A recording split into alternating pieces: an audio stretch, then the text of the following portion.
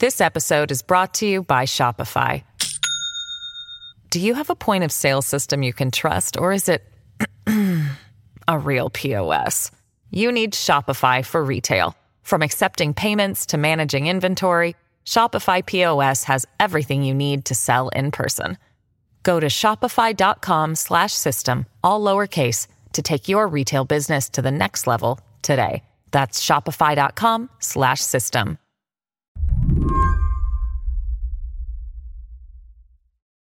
Hannah Dreier is a reporter at The Washington Post. She likes to look at the vast and tangled immigration infrastructure we've built in this country from a very particular point of view. I noticed something about your reporting when I was looking back at the work you do, which is like you spend a lot of your time talking to teenagers. I'm wondering why. I think part of it is that I'm interested in ways to get people to pay attention to stories about immigration. So I have tended to focus on the people who seem the most vulnerable.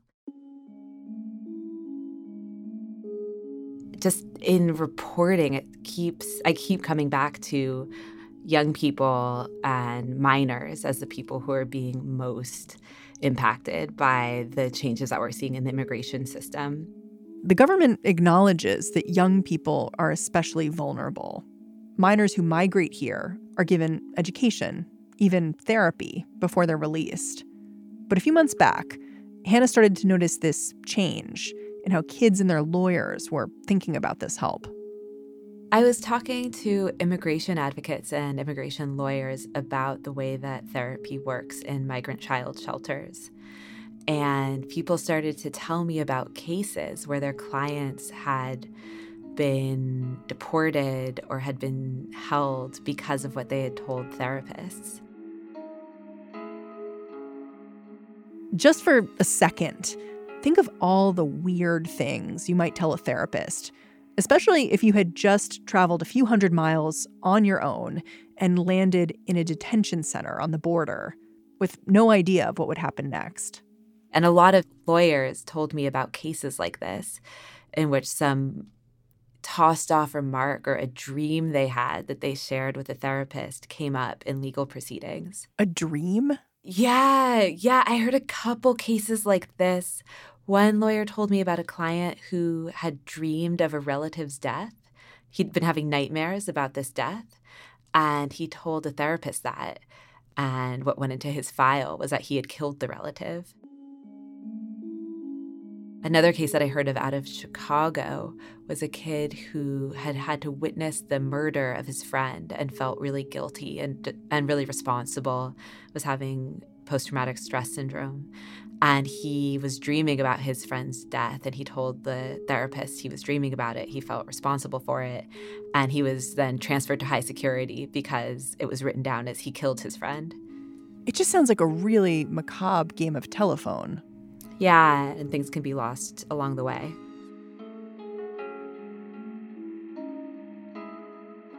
Today, Hannah's going to tell the story of a person who got lost along the way. When rules about migrants and therapy changed, not many people paid much attention, except for the kids who were shocked to find their innermost thoughts were being used against them. I'm Mary Harris. You're listening to What Next?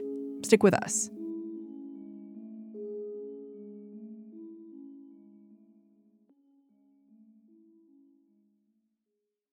This episode is brought to you by Discover. When it comes to your finances, Discover wants you to know they are the credit card that is always there for you. With 24/7 U.S.-based live customer service, everyone has the option to talk to a real person anytime, day or night. Yep, that means no more waiting for, quote, normal business hours just to get a hold of someone. We are talking real service from real people whenever you need it. Get the customer service you deserve with Discover. Limitations apply. See terms at discover.com/creditcard. This episode is brought to you by Shopify. Do you have a point of sale system you can trust, or is it a real POS? You need Shopify for retail. From accepting payments to managing inventory, Shopify POS has everything you need to sell in person. Go to shopify.com/system, all lowercase, to take your retail business to the next level today. That's shopify.com/system.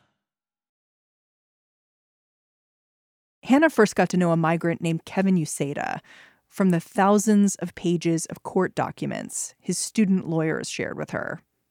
These documents included page after page of therapeutic notes from conversations Kevin thought were confidential. His legal file is 3 years old now, and it's about 2,000, maybe 3,000 pages. It's huge. It's just banker's boxes that have been sitting on my desk for months. And so it's all of his medical records. It's all of his therapy notes. It's everything anybody in the child welfare system basically ever wrote about him. And then everything ICE wrote about him and everything he wrote about himself, all of his own sworn declarations. So I got to know him first through those documents. Kevin and his sister fled Honduras just after President Trump took office back in 2017. MS-13, the gang, had taken over Kevin's house, gotten him to sell drugs, and tried to convince him to kill for them. Kevin and his sister were both forcibly recruited by the gang MS-13. They came north because they had heard that people could get away from the gang by asking for asylum in the U.S. And they knew people who had been able to do this, people who had been in the gang and had fled and were, as far as anybody knew, just living their lives in the U.S. and hiding. So when they crossed the border, they turned themselves over to Border Patrol. And Kevin's sister had just turned 18, but because she was an adult, she was taken to the adult detention center. And Kevin, because he was a minor, was turned over to the Office of Refugee Resettlement, which is really a child welfare agency. And did they think by turning themselves over to Border Patrol that they would be able to seek asylum? Yeah, I mean, from Kevin's perspective, he was forced into this gang. He was trying to leave for years. And he thought that if he got to the U.S., everything would fall in place, that he could explain what had happened and that he would be allowed to live here. At first, Kevin was almost relieved to be in custody, while his sister was sent to an adult detention center, an experience that was so difficult that she opted to self-deport. Kevin was sent to a low-security shelter for kids. That feels a lot like a group home. It's very cozy. There's nothing stopping a kid from walking out if they want to. There are windows. Yeah, there are windows everywhere. There's art in the halls. It smells really good. It smells like snickerdoodle cookies. And kids are usually released to live with their families or to live with a family friend within a few weeks. But within a few days of arriving in the U.S., migrant kids like Kevin are required to speak to a therapist. And that is when Kevin's experience with the immigration system began to go wrong. For 2 decades, kids have been required to talk to therapists while they're in migrant child shelters at least once a week. That requirement comes out of a lawsuit settlement that was meant to make sure that kids had the support that they needed while they're detained, because it's a very strange thing to hold kids in detention like that.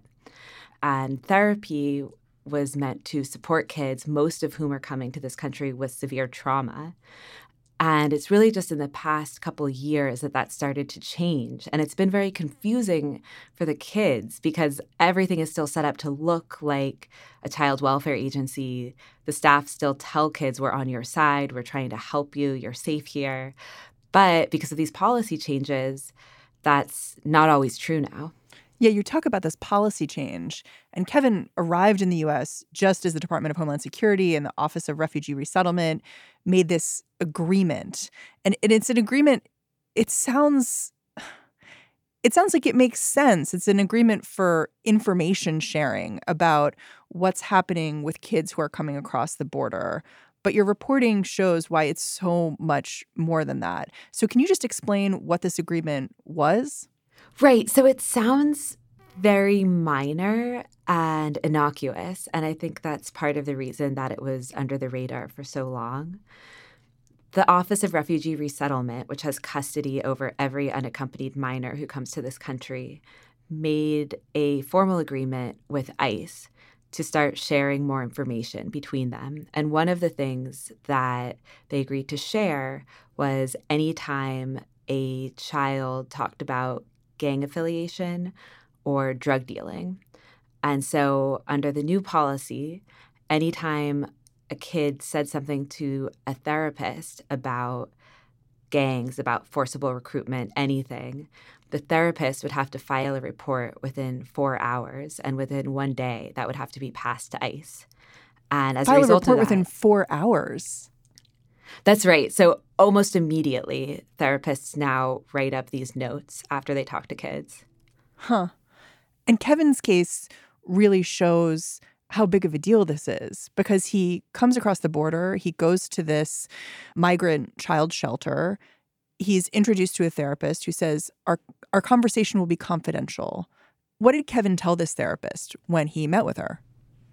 So Kevin had never talked to a therapist before. Kevin says he'd never talked to anybody who said that they wanted to help him and said that things would be kept confidential. And he was excited to tell his story. So he told her about growing up in Honduras without his parents. He told her about how the gang had taken over his house after his grandmother died when he was 12. He told her about how the gang had forced him to run errands and later to sell drugs. So he tells her these things, and under this new policy, within 4 hours, she has to type it up. That's right. So she types up his exact words in a lot of cases, and she paraphrases everything he said that mentioned violence. So, for example, she wrote, "Youth denied committing murder. However, when asked if he had ever physically hurt another individual, Minor stated, 'I did things I regret.'" So it's a lot of that. Like, you can sort of see that Kevin is using this almost as a confessional. It's the first time he's talking about all of this stuff. And she is required by this policy to write up everything he says that has to do with gangs and then pass it up the line. And when this information got to ICE, Immigration and Customs Enforcement, Kevin got moved out of that cozy group home into a more secure facility. About a week after this first conversation with the therapist, Kevin was transferred from this shelter, which was small and cozy, to a secure facility. There are only a couple secure facilities in the country for migrant children. Kevin was at the most secure, and it was essentially a jail for kids. So there were no windows at eye level. The kids sleep in cells. There are slots for passing in the kids' meals. Fights break out all the time, and the teenagers are sometimes strapped to chairs with mesh bags over their heads if they're acting out. And for Kevin, this was really shocking. And he was really confused. It's written down in his records that he said, "Why am I being transferred? I haven't done anything wrong here." And it was explained to him that he hadn't done anything wrong, but because of what he had said, the government had decided he was dangerous and he couldn't be held with the rest of the migrant kids anymore. How did these notes end up being used in Kevin's court filings? Like, how did ICE bring them up when they later went to court to try to decide where Kevin should go from here? Nobody on Kevin's legal team knew that these notes existed. And at his first court hearing, the ICE attorney filed them into the record and then cross-examined Kevin point by point on everything he had said. So she filed these notes with the judge, and then she asked Kevin, "Do you remember talking to somebody when you were at this migrant child shelter?" And he said he did. And then she asked, "Do you remember saying that you sold drugs? Do you remember saying that you witnessed violence?" Everything that he had said to this therapist, he then had to answer for in court. Was he surprised? He was shocked. And his lawyers were also shocked because nobody knew that this was a possibility. He says that he felt tricked and he started questioning everything. And, that's one of the reasons that now he's so reluctant to talk to anybody in the detention center.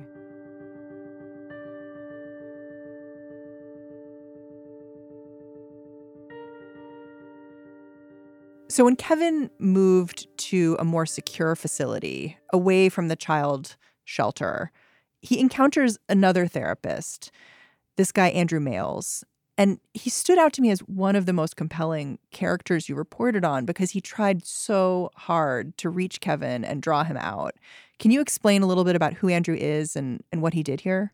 Andrew had worked as a probation officer for most of his career, and then he decided that he wanted to work with kids. And so he started working toward getting his therapist license and doing this counseling job in a high-security detention center for migrant children. And when he met Kevin, the first thing Kevin said was that he felt like his trust had been really betrayed in this first therapy session, and he wasn't going to tell Andrew anything. But because this therapy is required, Kevin still had to go every week. And some kids go to these therapy sessions every week and just sit in silence for the whole hour. But Kevin was so lonely, he started talking to Andrew. And little by little, Andrew started really winning his trust. And they developed this relationship that, to Kevin, I think is still one of the most meaningful relationships he's had with anybody since he came to this country 3 years ago. But the rules about therapy were about to change again. When Kevin arrived in the U.S., counselors were only required to pass on their notes if a migrant revealed a gang affiliation. But by 2018, weekly therapy sessions were being used to, quote, develop additional information about detained migrants. Kevin was much more careful when he was at this high security facility. He didn't talk almost at all about his past, but he did sometimes talk about feeling frustrated as the weeks were passing and he was still in this place that feels like a prison. And so one day he said that he felt frustrated and like he was going to explode. And one day he talked about how he had felt humiliated by another detainee in the gym and wanted to throw a ball at that kid, but instead went to cool down. And both of those disclosures were put into his file, and later they were both used by ICE.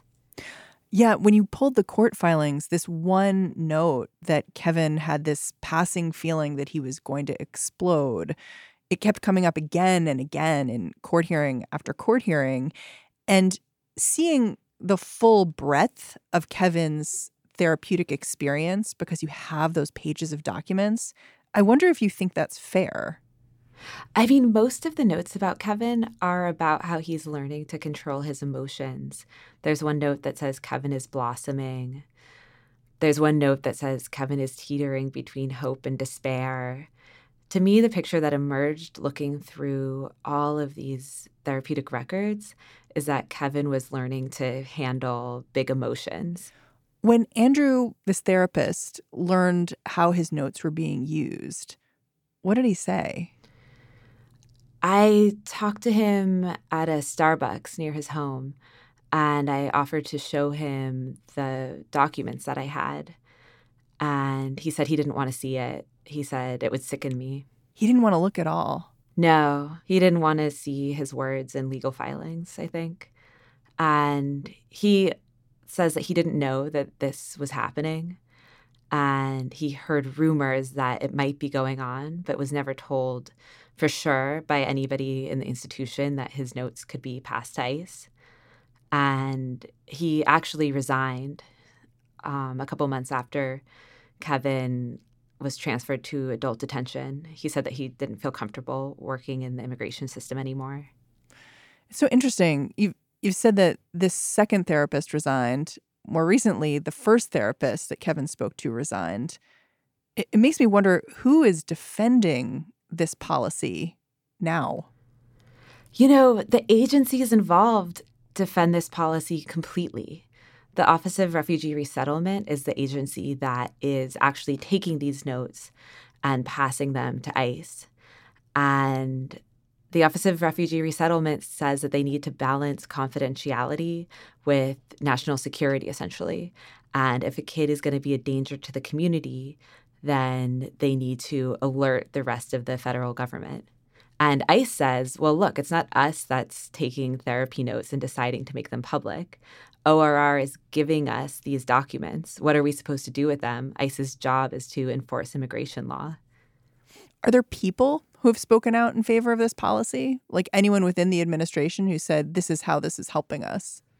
Yeah, I mean, the political appointees at the Office of Refugee Resettlement have been defending this policy and touting this policy to Congress since 2017.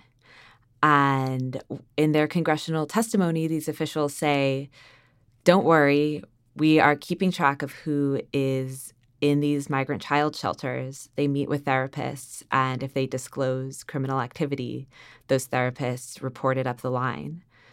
So the federal government, I think at this point, is really standing behind this policy. Although, I mean, it's maybe worth noting that they never announced it as a policy change. It's all been done in a pretty low-key way. So they haven't been called upon to defend it publicly very often. And of course, as you said, it's not just Kevin who's going through this. In your reporting, you give another example, a teenager who had been detained for 11 months and said to shelter staff that he wanted to die. And then in an asylum hearing, that confession was read aloud as evidence he was a danger to himself and should be deported.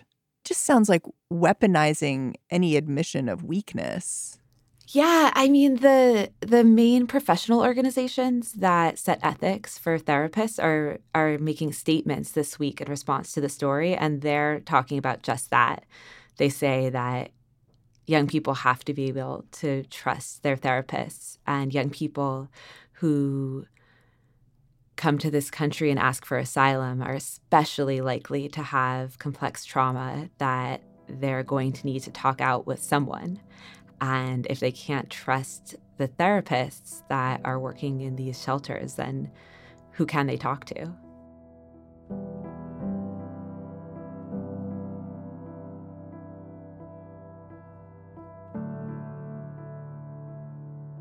So let's talk about where Kevin's case is now. In some ways, he's lucky. He has these lawyers who are representing him, even though they are students. You tell this really touching story of when they went in front of the judge and the judge had to talk them through a breathing exercise so they could calm down and argue on his behalf. And how many times have these lawyers and this judge gotten together? How many hearings have there been? Oh, nobody can keep track. Maybe 15. And every time that Kevin is, quote unquote, in front of a judge, it's mostly by video monitoring, right? Every time. That's right. The government has decided not to let him attend his hearings in person. And for a while, his student lawyers were protesting this by going and sitting with him instead of in the courtroom and making their arguments via video link, sitting next to Kevin in this detention center to try to remind the judge that it's hard to hear, it's hard to understand when somebody is not actually in the courtroom. But so far, Kevin, he really hasn't been out of a detention center in the U.S., not even to go to a courtroom. You've said the judge has found that Kevin should get asylum. So why is he still detained? The judge has done everything possible to have him released. She's granted him asylum. She's also ordered him released on bond twice and set the lowest allowable bond. But ICE has decided that this case is a high priority to pursue because Kevin is a danger to the country. And so every time the judge orders him released, ICE appeals. So the judge can prevent Kevin from being deported, but she can't prevent him from staying in detention. She can't just get him out, right? Because ICE can appeal her order that he be released, and then that's a whole other process that can take a year.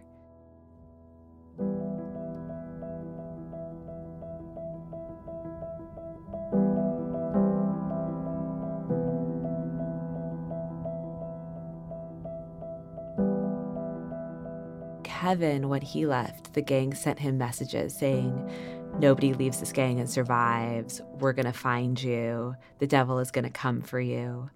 When he talks about self-deporting, it almost feels like talking to somebody who's suicidal. He talks about it in a very fatalistic way.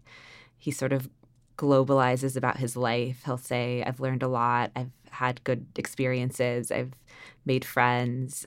It sounds like a suicide note. Yeah, it's very disturbing to hear him talk about it like that. People who have death sentences from the gang who go back to places like El Salvador and Honduras do get killed. I mean, there have been cases where the gang will stake out deportation flights and target people at the airport. So sometimes when I talk to Kevin, it sounds adolescent to me. It sounds like he is expressing how desperate he feels or how frustrated he feels. But a judge has ruled that if he goes back, it is likely he'll be killed. And I think it's just very scary for him to think about doing that. But then it's also terrible for him to imagine staying detained without even a release date to count down to. I think the uncertainty and the loneliness is what makes him think he might self-deport, even though it's so dangerous.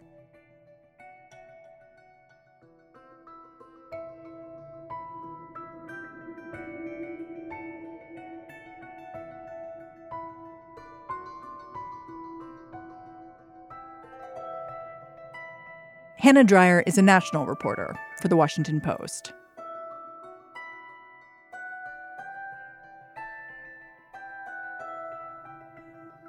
And that's the show. What Next is produced by Mary Wilson, Jason DeLeon, Mara Silvers, and Danielle Hewitt. I'm Mary Harris. You can catch me all day long on Twitter @Mary's Desk.